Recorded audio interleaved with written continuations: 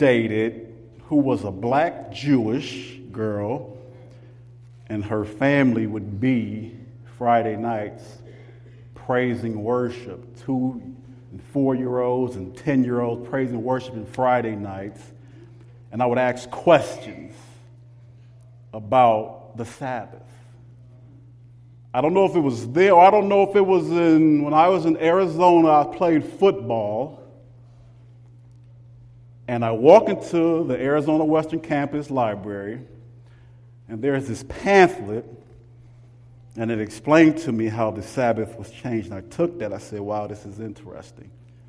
Now, remember, I just became Christian 2006, 2005.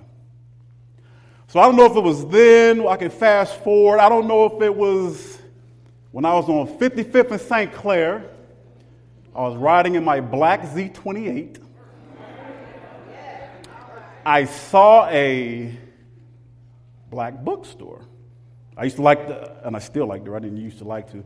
I still like to read books, so I stopped in with no particular book in mind. I go into this bookstore, and I'm looking around, and I come out with these 2 books that are Seventh-day Adventist books. It didn't say it. Then I read these books, and I started understanding about the love of Jesus Christ. Or I don't know if it was these Bible studies that I did in 2001 that someone gave to me. They were Amazing Facts Bible studies. I did up to lesson 7 on the internet back then, and I just stopped doing them.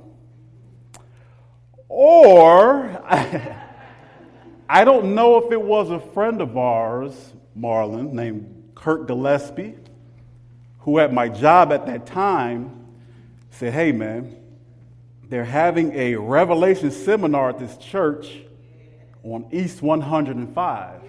Do you want to go? Sure. And I come into this church and seen Pastor Moore doing the Revelation seminar, and I saw the Statue of Babylon, and it was jaw-dropping to me. And I stopped coming. Or I don't know, maybe it was the split decision when I got baptized at Greater Friendship Baptist Church, and I started having these questions. Not about the Sabbath or anything like that. I just started having these questions about God.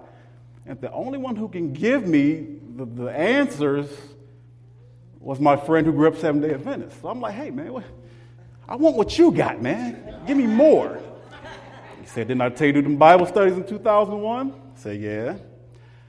But with all that said, I don't know what particular thing is, but I know when I rode past all these churches on 105, God has placed me here at Glenville to share the gospel of Jesus Christ. And the 3 angels message. So, I don't know. So, as you see the title of this sermon is, Who's Your Advocate? Who is your advocate? Who's your intercessor? Who is your ally? Who is your advocate? Okay? So there is an axiom used amongst lawyers and attorneys.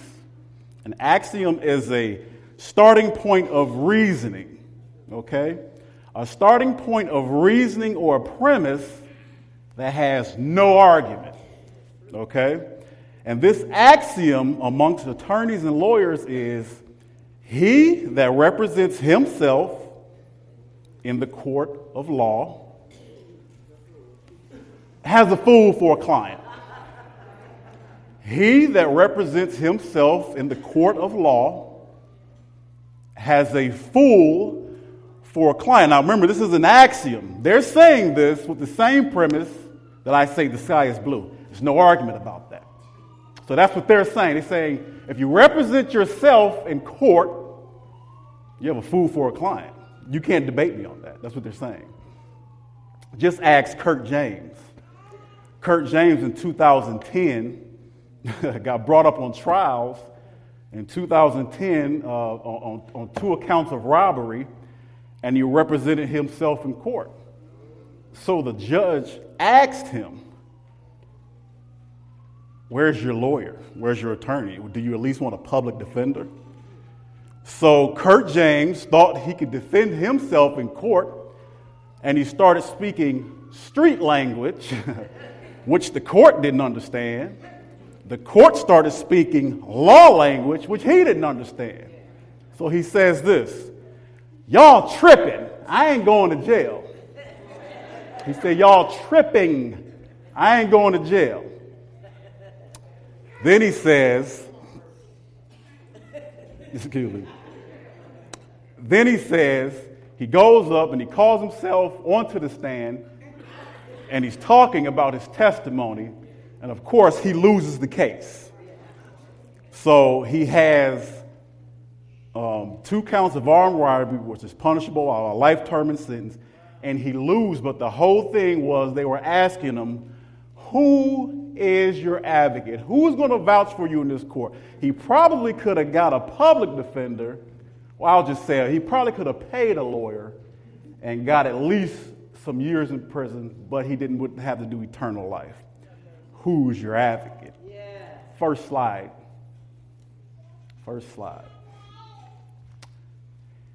Our scriptures for today, can you all see that?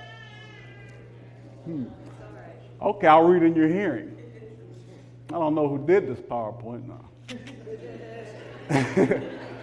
It says, 1 John 2:1-2, my little children, these things write I unto you, that ye sin not. And if any man sin, we have an advocate with the Father, Jesus the righteous. So he's saying, I write unto you that you sin not, but if you do, we have an advocate with the Father, Jesus Christ, and he is the propitiation of our sins. That word propitiation means to appease God. Okay? He is the propitiation for our sins, and not for ours only, but for also the sins of the world. So the Bible says the wages of sin is death. So if there was just one person down here on earth who sinned, there had to be someone to atone for these sins. And as you see here, I put a picture up of Jesus knocking at the door. He's a gentleman. He's not going to force you. And he's clothed in his high priest garments. You know why? Because he's ready to be your advocate. He wants to be your advocate. Okay? He wants to be your ally. Okay? Next slide. Okay? So, we're going to go, excuse me. I think stay here. So, we're going to talk about Moses first, and when he was given instructions about the anointing and the inaugural service of the high priest. You see, everything that happened in the Old Testament, in the heavenly sanctuary, usually there was a shadow, that was just a shadow for things to come. Things were fulfilled later, okay, in the New Testament. So while the instructions was given to Moses by God to build the earthly sanctuary, Moses was also given instructions about the inauguration and consecration of the high priest before he started his ministry, okay? Before he started, the high priest's role was to go into the, I'm not going to go into the holy place and the most holy place. You want to hear that, you can come to my class or Carl Poole's class, right? But the job of the high priest was to go in and atone for the sins of the children of Israel, okay? Then when the sanctuary was made and all its parts put together, Moses brought Aaron and his sons and he washed them in the laver. Okay, he washed them in the laver. He clothed them with the sacred robes in which they were to wear, just as Jesus had with the high priest garments. And now for the anointing oil, Moses was told to prepare a special anointing oil. And in this particular oil, you had olive oil, you had aromatic cane, you had sweet cinnamon, and other ingredients. And God gave special provisions that this oil not be reproduced or used for personal use. I actually put olive oil sometimes in my hair. That would have been prohibited. No personal use for this special oil. Then Moses took the oil and anointed the sanctuary and all the furniture within. Okay? And all the furniture within. Then he took and sprinkled the oil 7 times upon the altar, anointing the altar and its vessels. Then Moses took the full horn of the oil, poured it down on the head of Aaron, and it ran down his beard and down to the vesture of his high priest garments. And the thoroughness of this act is highlighted in the book of Psalms as I have up here. It says 133, "Behold, how good and how pleasant is it for brethren to dwell together in unity. It is like the precious ointment upon the head that ran down upon the beard, even Aaron's beard that went down to the skirts of his garments." You can put the next slide up. As you see, I put a slide up. That's Moses, and he's anointing Aaron, the high priest, pouring the full horn of oil on top of his head, and it goes down to his garments. And this was part of the inauguration service for the high priest. Now, like I said, this was just a shadow of things to come. This is called type because this is not the actual. The real thing was the fulfillment in Revelation chapter 4. Next slide. See, I thought I was going to have a clicker. Revelation chapter 4 talks about the throne room of God, okay? Before Christ got there for his inauguration service. So I put a picture up here. As you see one sitting upon is God the Father, and he has the 12 elders, and he has the 10,000 times 10,000 times 10,000 angels. And you see these 4 winged beasts around them. They are the security, the celestial praise worship team of the throne room of God. Next slide. Okay, Revelation chapter 4. Okay, I have a lot of scriptures up here. And it says, "And after I looked and beheld," you guys can look into your Bibles also if you can't see that. That's Revelation chapter 4. Okay, Revelation chapter 4, if you can't see it. Okay.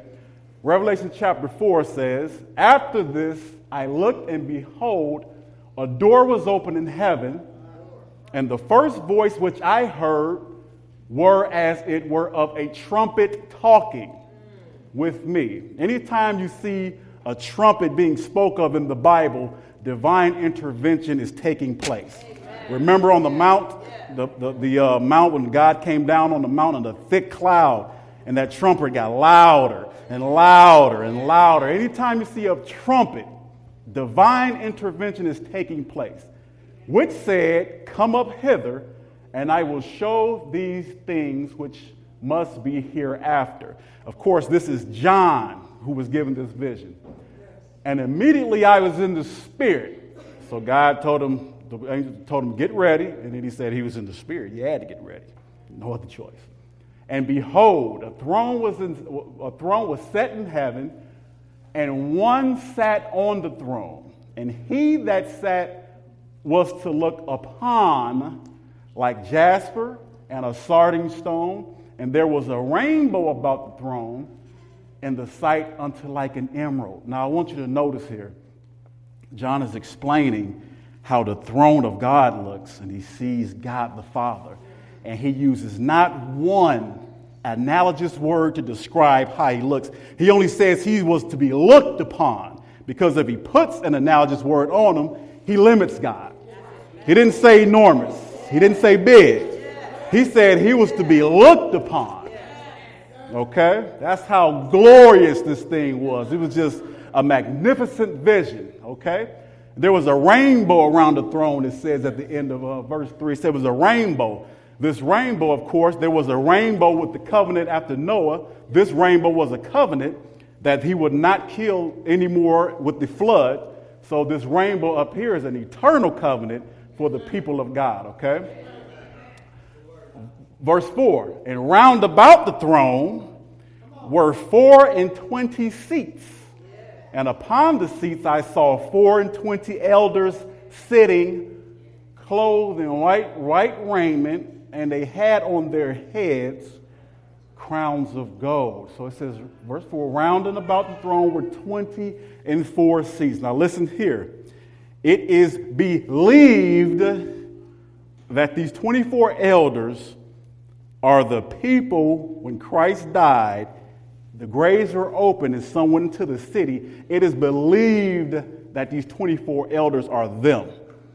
Okay, it is believed that these 24 elders are them because they are clothed in white raiment. Okay, angels are not going to be described in white raiment. White raiment describes moral purity, the righteousness of Christ. So angels have never sinned, so they won't be described in white raiment. Humans are described in that particular order. Okay? Verse 5. And out of the throne proceeded thunder. And out of the throne proceeded lightnings and thunderings and voices, and there were lamps of fire burning before the throne, which are the seven spirits of God. Okay? The seven spirits of God.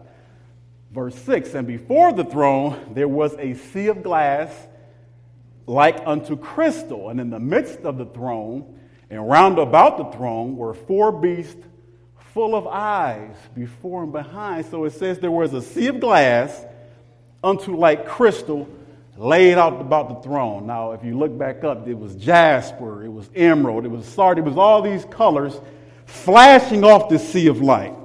Okay, can you imagine the magnificent colors all round about them? Okay, and it said there were 4 beasts full of eyes, describing the omnipotence of God on these 4 beasts. And if you look in the book of Ezekiel, these 4 beasts, like I said, who are part of the celestial worship team of God, are the protectors of the throne. And in the book of Ezekiel, it goes into great detail about these beasts, how when they move, they do not turn. If they go to the right, they move like this. And if they go to the left, they move like this. Next slide. Verse 7, it says, and the first beast was like a lion, the second beast like a calf, and the third beast has the face of a man, and the fourth beast like a flying eagle. Now, if you notice all these beasts, everything is covered. You have a predatory beast as a lion. You have a second beast is the humble calf. Third beast is the face of a man, representing all mammals. And then the fourth beast is a flying eagle, representing the swiftness, okay?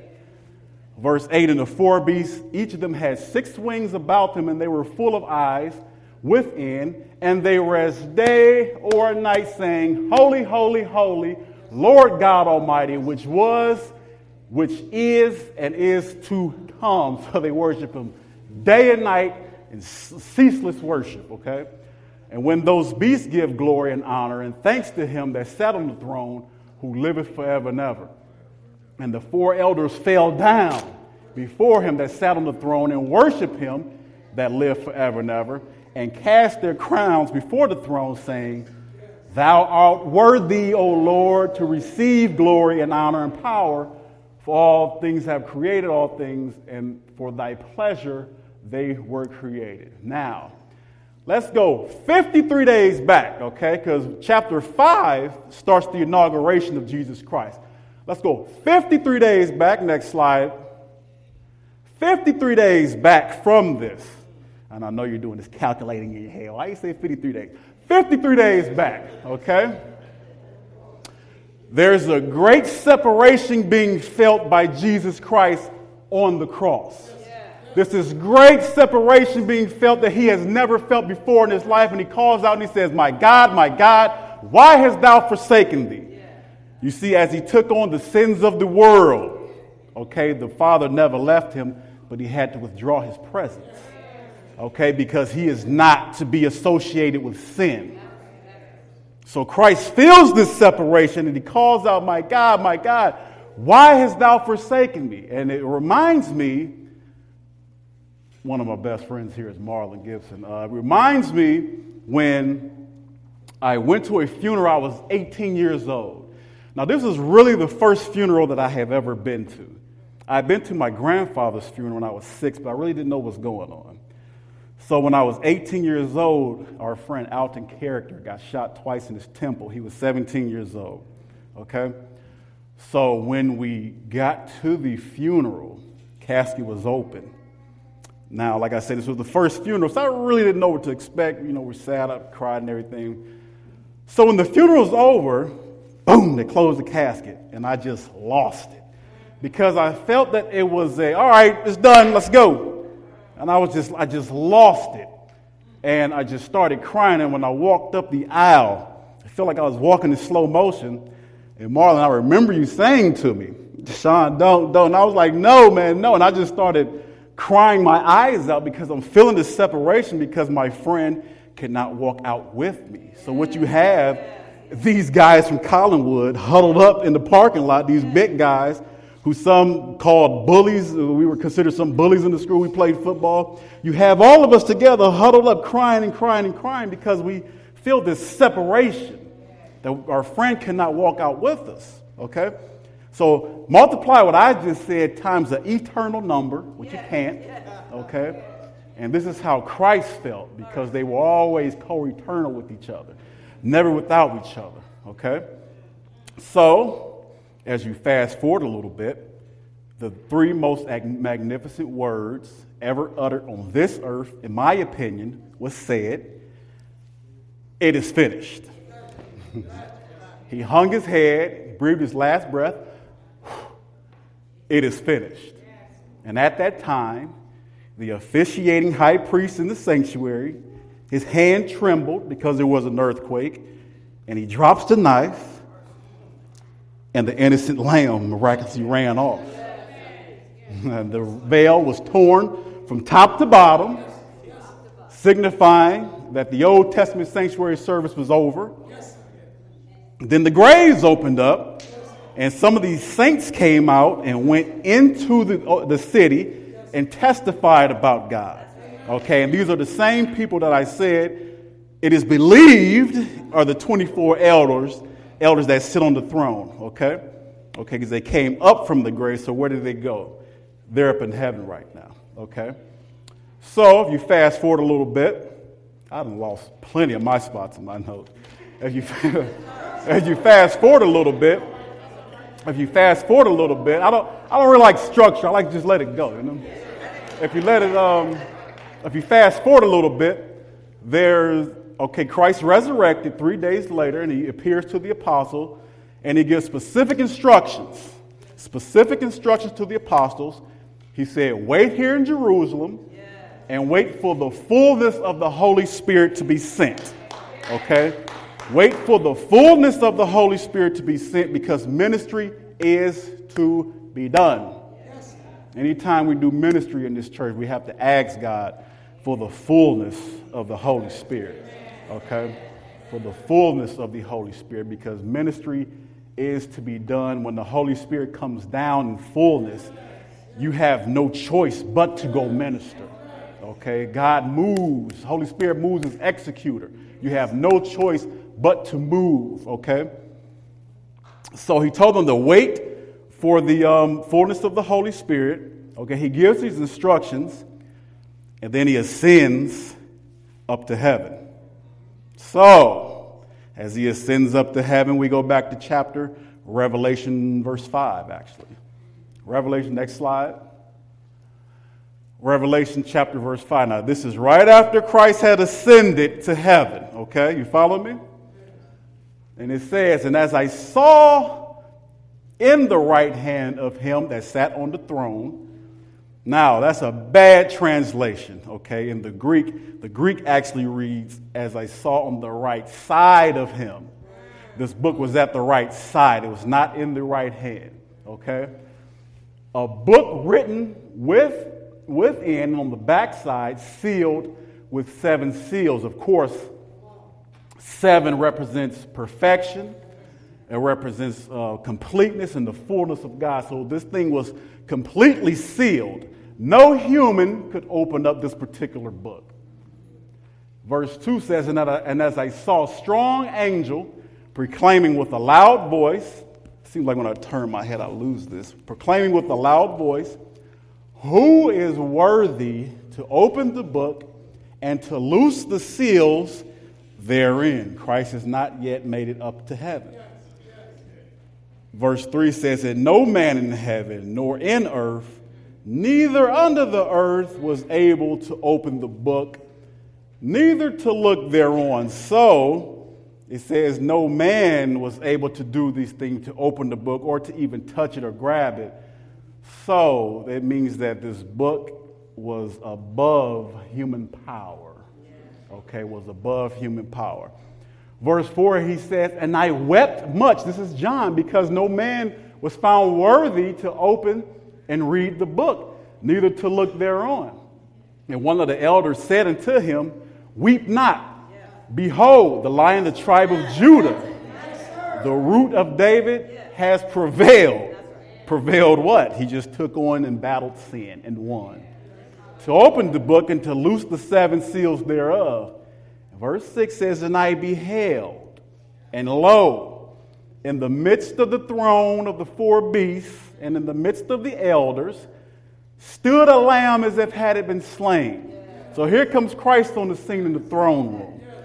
He left the disciples.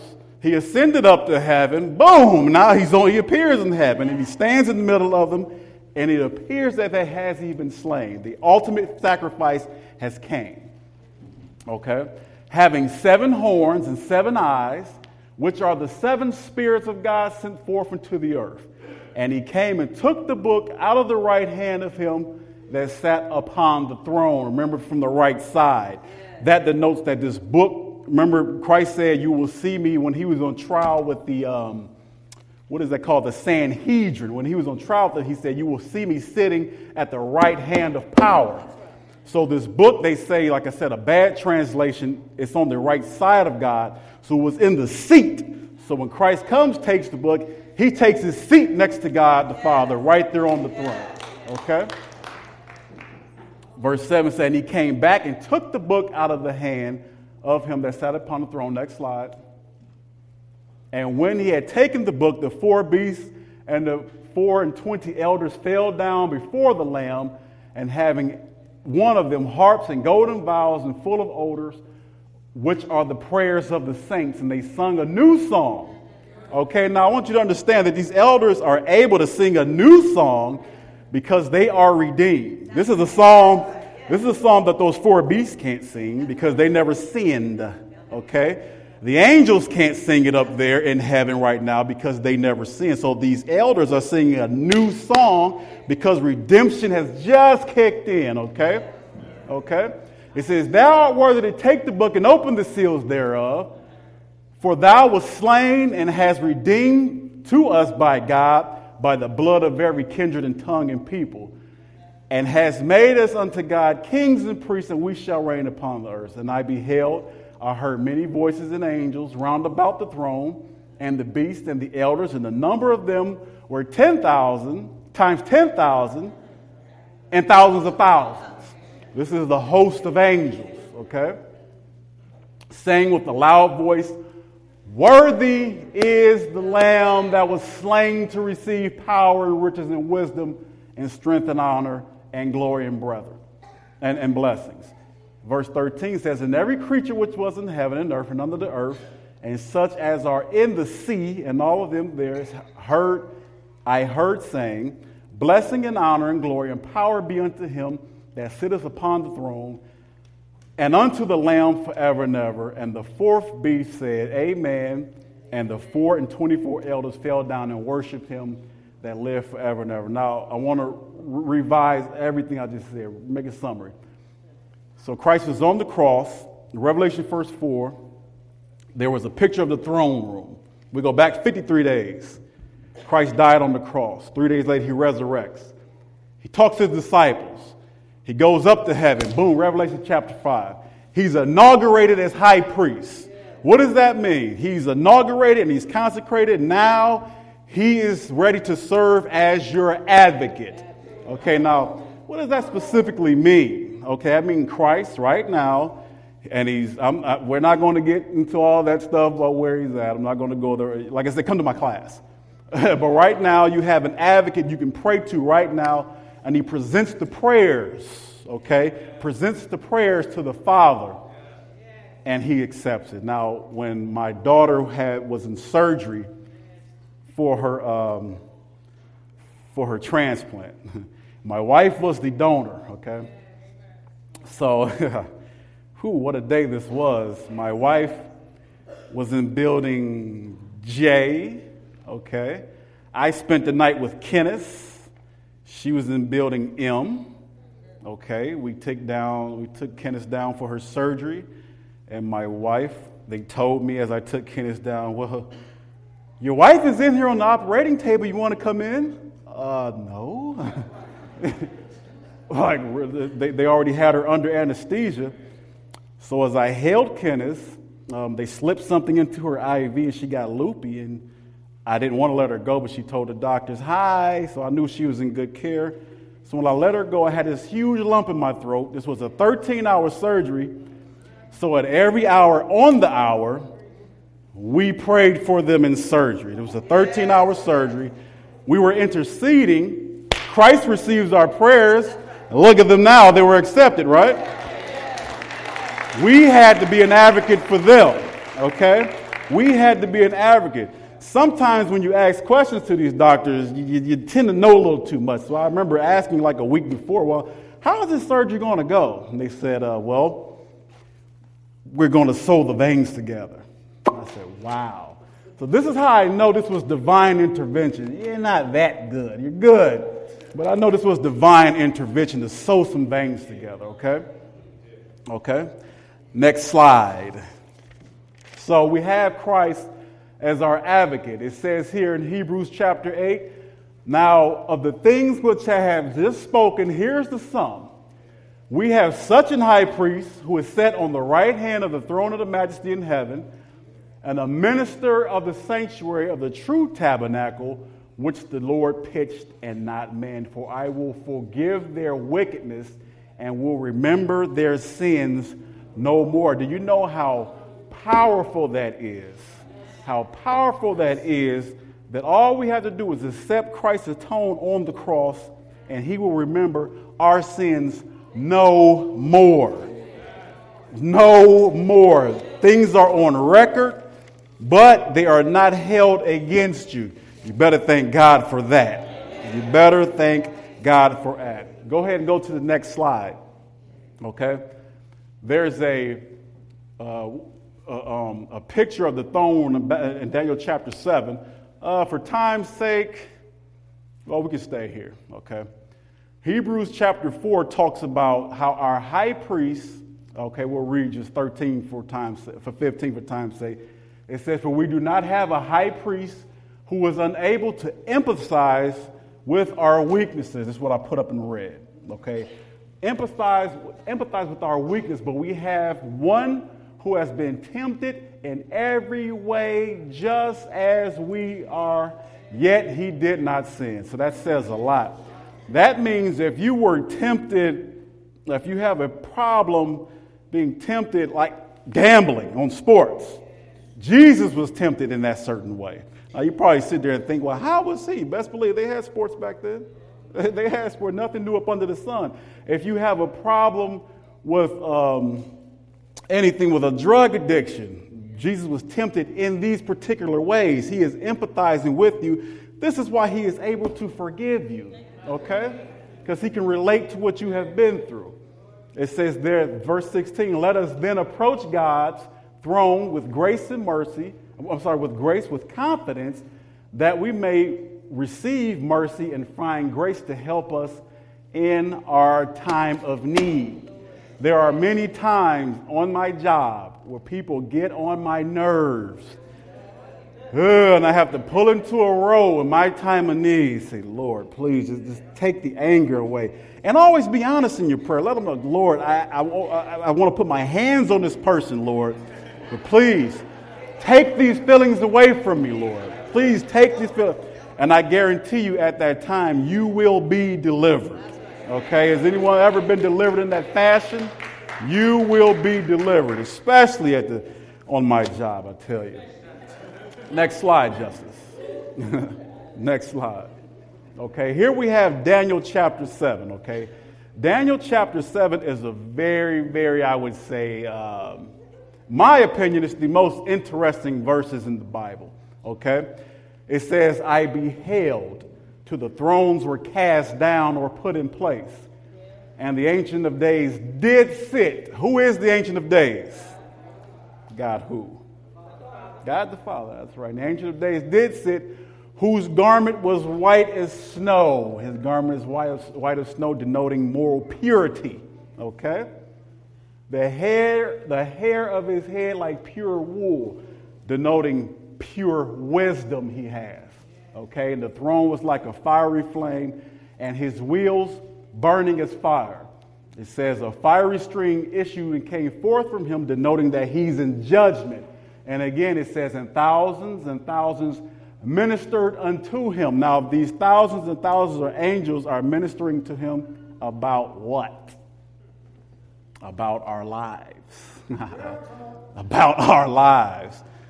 Elder Tibbs, we talked about this before. We have angels in here at this moment recording every single movement, every single motive. And when I say this, there's always this solemnness, but it's a good thing because every temptation that you have resisted is in the books, okay? Every temptation, every kind word you have spoken to someone, it is in the books, okay? Every deed you've done, every single word of encouragement you spoke, these angels record, and it's in the books. And there are also things in the books. Every temptation not resisted, it's in the books. It says the spirit of prophecy, everything is being recorded with terrible exactness. Okay? Terrible exactness. I think that terrible is for our benefit. Okay? Verse 10 says, a fiery stream issued and came forth from before him, and thousands ministered unto him, and 10,000 times 10,000 stood before him, and the judgment was set, and the books were opened. Okay, the judgment was set, and the books were opened. Okay, when you're talking about books, you have the book of life, and you have the book of records. You see, the book of records indicate who's in the book of life, and the book of life indicate what you did in the book of records. Okay? Did I go too fast there? It's all in the books. But in verse 13, it says, and I seen in the night vision, one like the Son of Man. Who is the Son of Man? It's Jesus.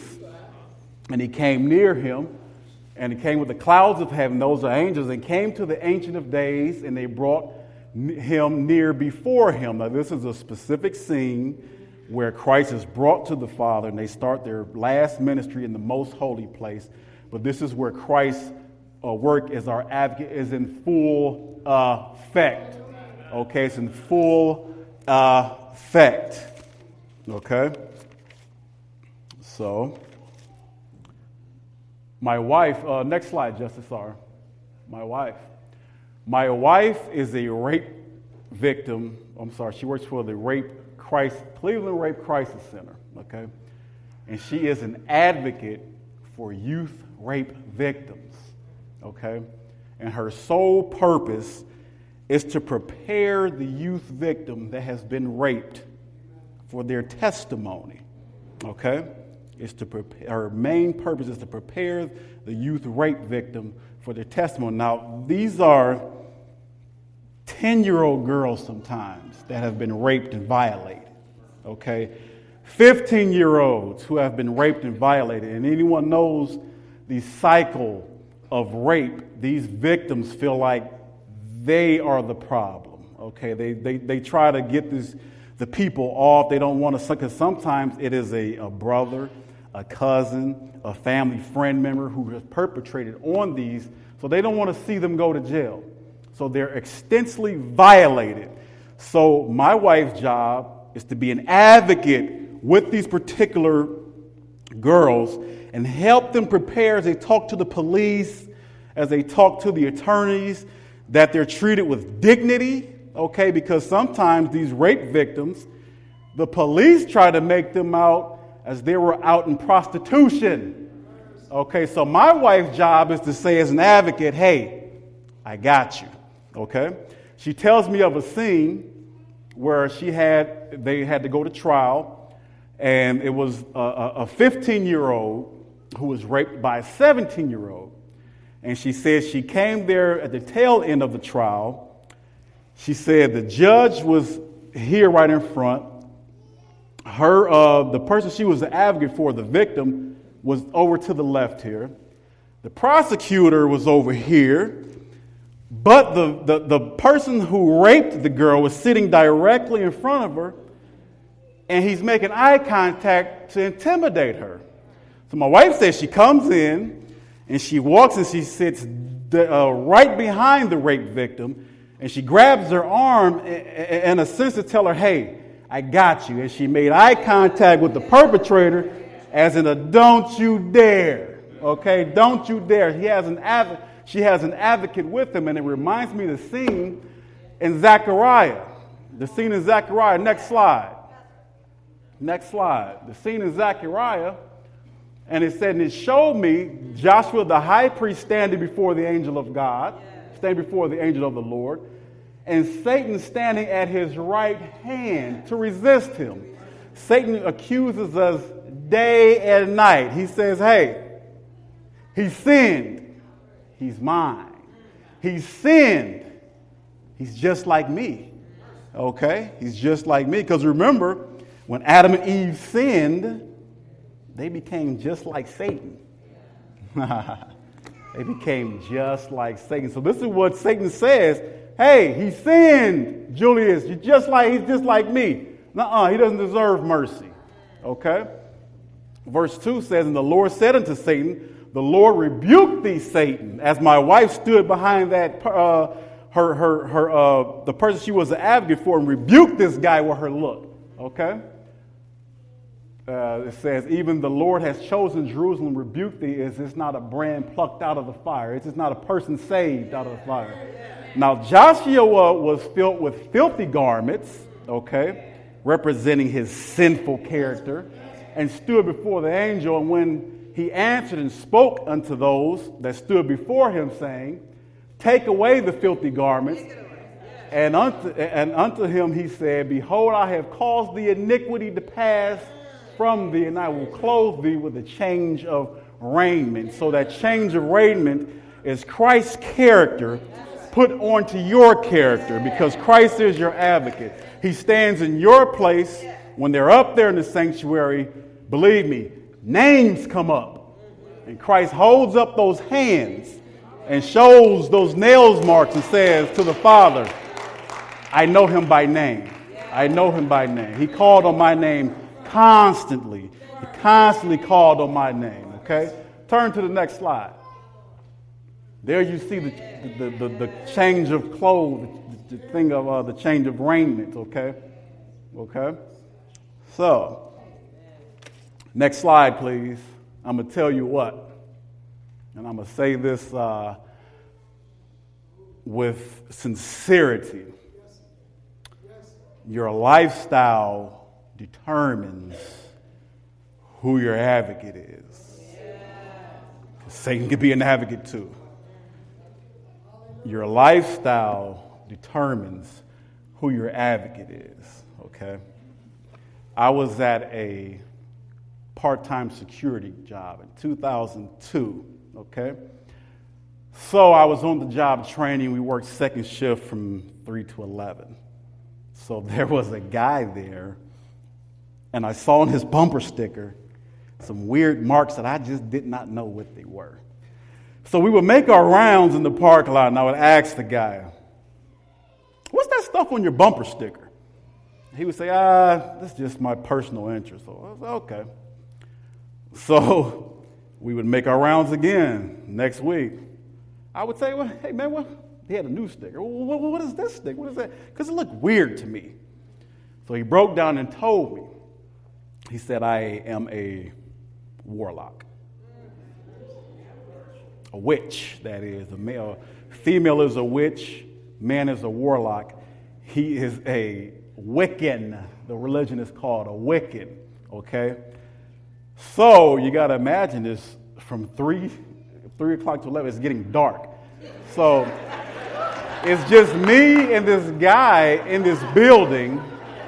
And he just told me that he was a witch. So I started asking him questions. I said, so what do you do? Like, he said, well, our religion is based on October 31st. It's called Samhain. Okay, this is when we bring out the cauldron and all this stuff. And they bring demons up. And they bring demons up. Oh, man, I tell you. So at that time, I'm not going to lie, I prayed to God, Lord, give me the power if he tries anything with me that I can knock this guy out and get out of there, okay? But your lifestyle will determine who is your advocate, okay? As I put up here, Matthew chapter 7, 21 through 23, it says, this is Christ speaking. He says, not everyone that says unto me, Lord, Lord, shall enter in the kingdom of heaven, but he that does the will of my Father. So there's something there. He's saying, just because you say, Lord, Lord, that you can enter into the kingdom of heaven. The will of the Father, he says, has to be done. Let's keep reading. Many will say to me in that day, Lord, Lord, have we not prophesied in thy name? And in thy name cast out devils, and in thy name done many wonderful works. And then I will profess unto them, I never knew you. Depart from me, ye that work iniquity. So now you probably ask, well, what is iniquity? Next slide. You see, there are nuances of sin, okay? Nuances of, or shades of sin, okay? Believe me when I say not all sin is the same kind of sin, okay? If you look, I put Psalms 32 verse 1 at the bottom, okay? And it says, blessed is he whose transgression is forgiven. Well, what is transgression? Transgression is willful, deliberate, plotted sin. I'll give you a perfect example. Let's say I want to rob a bank. Now, to rob this bank, you got to constantly, let's say you got to go in there for a week. You want to see who's on staff at what time, what weakest security guards would be in there so you could pull this robbery off, okay? You got to see what's the best time to hit. All of this is plotted, willful transgression, okay? Talking about plotted sin, talking about transgression. Sin is missing the mark. Now you say missing the mark of what? The mark of what is the goal that God has for us. Let's say when I leave here and I'm at the door shaking hands and someone steps on my foot and I offend them, okay? And I offend them because they stepped on my foot. They didn't do it deliberately. I didn't plan that sin. It came out. It happened. I say, Lord, please forgive me. I got to try harder. I'm sorry. Please forgive me for offending that person. Okay? That's sin. Okay? Iniquity. Iniquity is crookedness. The Bible says when we are born, we are perverse speaking lies. Okay? So crookedness is how we're born. We're born like this, and Christ makes us like this when we accept what he's done on the cross. Okay? And the last one is guile. That says, blessed is unto the man of the Lord who imputeth not iniquity, and in whose spirit there is no guile. Okay? Guile is hypocrisy and deceit. It's the same thing that Eve did, that Satan did to Eve in the Garden of Eden. He deceived her, and he was a hypocrite because he acted like he was an ally for her. So these are all the different nuances or shades of sin. Go back to the other slide, Justice. Go back to the other slide. So when he says in verse 23, I will profess unto them, I never knew you. Depart from me who work iniquity. This word iniquity there means cherished sin. Cherished sin. Okay? I'll give you another example. When I got baptized, I came from a job that all we used to do was bet on sports, okay? So that was before I got baptized. So I get a new job where I'm at now, and it's even a larger betting environment. It's just, it was just like heavy. It was like you can bet on this, bet on that, all these. We had a bookie, payout was every Tuesday, man. So then I got baptized. It didn't even dawn on me that I should not be gambling. Okay? It didn't even dawn on me. So one day I was walking out of a truck and I just leaned up against the wall. I said, man, I can't be doing this anymore. But it was so hard to let that sin go.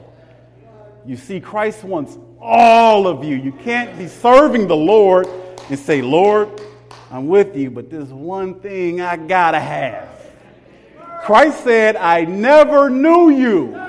Okay? Because of this one thing you're holding on. I tell you what, you probably ask, well, how are they able to work all these wonders and miracles? Because it was Satan who was answering their prayers. I just told you about the warlock who can conjure up a demon. Satan has workers out here. He has workers out here and they do miracles. When you're talking about remember in in Exodus, it's a slide, but for time's sake, we're not going to do it. It's a slide. Remember the Lord told Moses and Aaron to put the rod down. And it turned into a serpent. And then the magicians came and performed the same like miracle. It was like, but it was not the exact same. So Satan has workers also, okay? And the scripture said workers of iniquity. They were working this thing. They were laboring sin. They were actively seeking sin, but casting out devils, proclaiming the name of the Lord. Is there any cherished sin? Is the Holy Spirit combing through you right now that you might want to let go of? Think about that, okay? Think about that cherished sin. Who's your advocate? Next slide, Justin. Go up, go up, go up, go up. Keep going, okay? So when we're talking about cherished sin, you have to look at the life of Judas, okay? The life of Judas. Judas was the he was the treasurer of the disciples, okay? Now, Judas's cherished sin was greed. And Jesus put him in a position to correct his character. There are some of us sitting here who are living maybe next to a neighbor. There's somebody in your family. There's something going on at the job that God has put you in this position to correct your character and make it equivalent of his, okay? So Judas is put in this situation to correct his character, and he failed miserably. He thought that his disciples were not opportunistic. He thought they missed opportunity for world power. He wanted world power. He wanted to be the one to say, hey, look at us, look what we're doing. But Christ for him was way too humble. Okay, he was way too humble. So he sold Christ into 30 pieces of silver. And you know how the story goes, as I wrote up here. Jesus answered, this is John 13, 26 through 30. It says, Jesus answered and he said to him, who is I, shall I give a sop when I have dipped it? And when he said, dip the sop, and he gave it to Judas Iscariot, he gave the sop to point out to the other disciples exactly who it was. And after the sop, it says, Satan entered him because Judas never repented for his sin. Okay? Then said Jesus unto him, that thou doest do quickly. No man at that table knew what intent he had spake this unto him. For some of them thought because Judas had the bag that Jesus said unto him, buy those things that we need of against the feast, that he should give something to the poor. He then, having received the sop, went out immediately, and it was night. And that was symbolic. He went into night because he left the light. Okay, he left the light of the world, which is Christ. And he went out. Remember, Satan has entered him, and it was night. If you have cherished sin in your life, you may be being controlled by Satan, and you may not know exactly what is going on. Give up. Repent of your cherished sin. Repent, okay? Next slide. Okay? Play something for me, Willie. This is closing. Okay? In closing, as we wrap up everything, I was talking about who is your advocate. Okay? You can play some, Willie. Yeah. Talking about who is your advocate. Okay? Is it Christ as your advocate? Or is it the enemy as your advocate? Your lifestyle will determine your advocacy. Okay? Now understand, what Christ did on the cross was for everybody. Okay? Everybody in the world. His atoning in the sanctuary as high priest is for professed Christians. Okay? It's for professed Christians. So that's to shake the church up and calm themselves and understand where you are. Okay? So I have here in the book of Luke, and the Lord said, Luke 22, 31 through 32, and the Lord said, Simon, Simon, behold, Satan has desired to have you that he may sift you as wheat. And he says, but